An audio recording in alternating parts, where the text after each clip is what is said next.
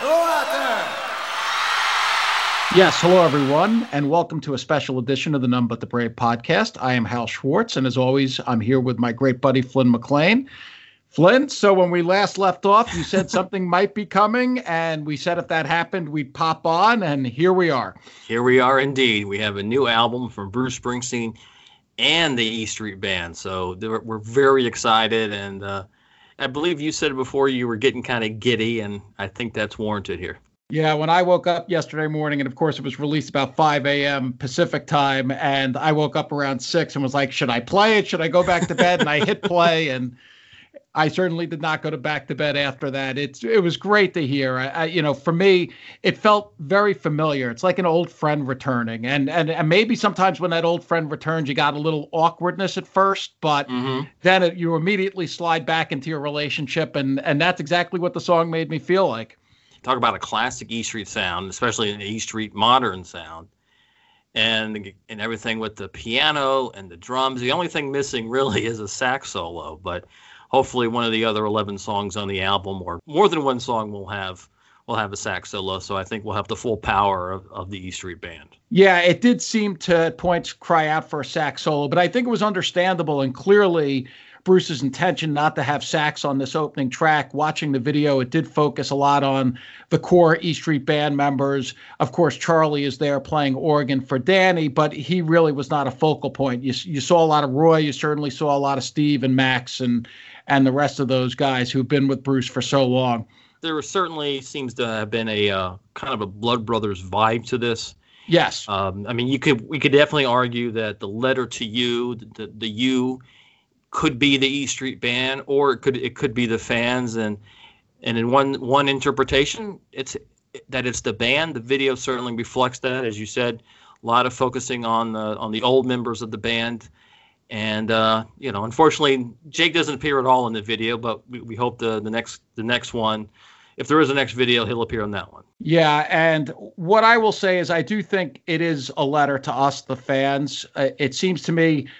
And sometimes we talk about who is Bruce in the song. Is it a character? Is it himself? I think clearly in this one, it is Bruce singing as himself. Wouldn't you agree with that? 100%. I think we talked about a year ago about how Western Star seemed to be kind of a reflective mode with Bruce coming so quickly on the heels of the book, and then certainly Broadway. But I think this song is more personal from Bruce than really all the songs on Western Stars, because in all those he was basically putting himself in the place of characters, whereas this one feels like this is from Bruce. This is from Bruce's hand. For sure. I mean, just look at the words. It sounds like he's referring to his own writer's block in the first verse, and he's trying to summon all that my heart finds true and send it in his letter. And that's really him trying to find the words to create a song to send to us, the fans. That's how I'm reading it. Okay, that's interesting. I'm not really sure I see the writer's block. I just see that the painful or the laborious process of all the songs he's written in the past 50 years that he's sweated over and bled over and cried over, and that he's telling us, this is one of those times where he's not showing, but he's telling us that he put all these things in a letter to you.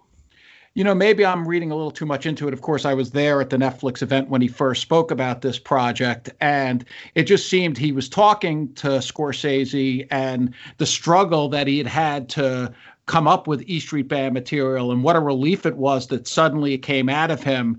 And I don't know, maybe I'm reading too much into it, but that first verse does seem to reflect that a little to me.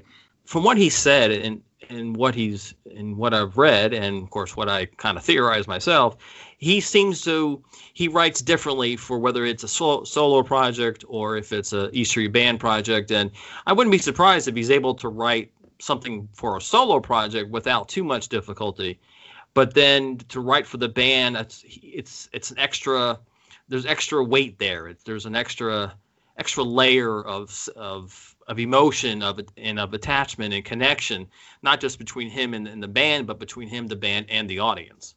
And I think the use of the various members and instruments that are in the band, it's a different palette for him to work with than if he's just working for music that's going to be solo.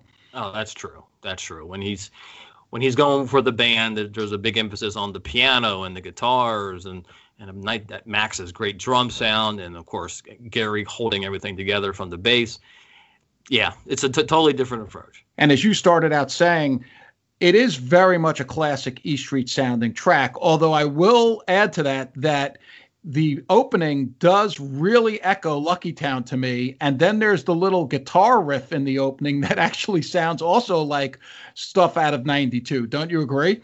Okay, I can see that. I was thinking more that the guitar sound was straight out of Western Stars. That's interesting because I don't think Bruce played a Telecaster at all on Western Stars. I seem to recall Aniello saying that.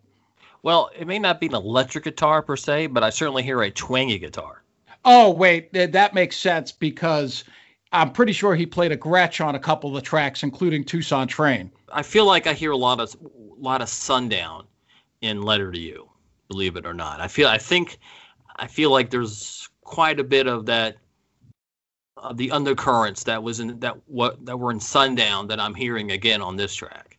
I can hear that. My reference to Lucky Town is really more specific to the album version of Letter to You, because there is a difference, as we pointed out on Twitter. The video is 4 minutes. The album version is 4 minutes and 55 seconds. And to me, it's more effective because there's a longer ramp up into his opening vocal. And that's the part to me that really sort of echoes Lucky Town. Okay. Well, the first version of the song that I heard, actually, which I heard like, half a dozen times in a matter of about half an hour, less than half an hour, I was watching the video on YouTube. And it wasn't until later that you pointed out to me that the actual album version is almost a minute longer. And so when I tracked that one down, when I finally got on iTunes later and was able to purchase the single, because I don't subscribe to Apple Music, one of the few, I really enjoyed the extra minute. I think, as you said, it builds up better at the beginning of the song, and it just feels more complete. Oh, yeah. And if you look at it, there's the intro is different, as I said, and then you've got the much longer outro, which I think works much better on the album version. And then our buddy Joe Lewin also pointed out on the music break in the middle, there's also a little bit of difference, a few seconds. Okay. Well, it all adds a lot. And I will not be watching the YouTube video very much going forward and sticking to the full iTunes version that I purchased. Very curious that they did that, because normally shortened versions were for radio play. I don't know what's being given to radio, and I don't expect that he's going to get much radio play even with new material. I'm not sure why they didn't just put the whole track in the video, because I do think the whole track is stronger, and I like both versions, but the longer one is better. When there's an extended studio track from Bruce, I'm all for that. but it is surprising that they wouldn't have shown another minute of video. It would have been. We would have loved to have seen, 60 or 55 more seconds of Bruce and the gang in the studio and Bruce's home, I guess the barn studio, and I'd love seeing that stuff. Oh, I totally agree. I can't get enough of seeing Bruce's home studio. It's so fascinating getting inside and getting that sort of insight into what's going on. And just looking at the rest of the album, because they have released a track listing, of course, one very interesting fact is that there are 3 songs that date back to the early 70s that have been re-recorded and are here. Now, Backstreets, and we should give Chris and Eric and John a pop here because they did a great job. If anyone hasn't seen it, go to Backstreets.com and read the history of those 3 songs. And what do you make of that? I really don't know. We could take it back to our other favorite subject and say that in the process of making or working on tracks 2, he said, oh, well, these songs here, they could work in a different arrangement, a different modern arrangement. And, maybe that was the case, or maybe it was just that, I actually have no idea, because Song for Orphans and If I Was the Priest, they have such a distinct 72 sound, yes, 72 that's phrasing, so curious. And lyrically they're all about 72, and I just don't know, how does that work into 2020 or 2019 when it was recorded? That's going to be a big question. Obviously, we're going to go through the album in great detail after it comes out, and we shouldn't probably speculate based on the song titles, but I'll do so anyway. I mean, the album opens with a song, 1 Minute You're Here, and ends with I'll See You in My Dreams, which I think just on the face of it, those titles continue the sort of themes we discussed in Western Stars. And think about where Western Stars ended in that parking lot at the Moonlight Motel. That very well may be the case, that this is an extension of the Western Stars story or stories. And I always thought that Working on a Dream was going to be Bruce's Mortality album, but I guess I was off by over a decade. So, and I suspect when we hear it, the fact that he chose these 3 songs to re-record here, I'm going to guess they fit in. This is not High Hopes where it's a hodgepodge. I bet this is going to be a tight narrative. Yes, I bet you are 100% correct. And I mean, I'm looking forward to hearing Janie Needs a Shooter. I think the versions we've heard of that have been a little bit more rocking, a little bit more of a rocking Bruce or more modern Bruce than certainly the other two. And we have been crying out for a version of that in perfect quality, and I guess we're getting it. It's just that we're not getting the 77 version, but I'll take, if it's no version or 2019, I'm taking 2019 every time. You know how excited I was when you told me that was going to be on the record. That's always been one of my favorites. It's really an intense song, and it's going to be really interesting to hear what it sounds like, as you just said, E Street Band circa 2019. So we're going to cover, of course, the album extensively, as I just said, when it comes out. We expect there's going to be another song or two prior to the release of the record that'll be out, just like they did with Western Stars. We're going to be back on September 23rd with the first episode of our second season, and we think we've got a real treat coming up. The other night, Flynn and I were lucky to speak to Joe Grushecky. We spoke to him for a while, and we got really good stuff, and it was a lot of fun for us. Yes, it was. It was great talking to him. We talked to him about the 40th anniversary release of Have a Good Time, But Get Out Alive. 2020 marks the 25th anniversary of American Babylon. His 20-year involvement with the Light of Day organization and the Light of Day shows, as well as talking to him about working with that Springsteen guy. Yeah, we did talk about that. And one of the shows we talked about was the legendary Mars show, which I was lucky enough to be at. And really? You've never mentioned it, Howard. No, that's true. I was there. And it was great to talk to Joe about it. And he did have some fun things to say about playing the E Street Band songs that night, and then also Dion showing up. And here's a little preview. He wasn't playing with the E Street Band at the time, so he was between engagements, as they say.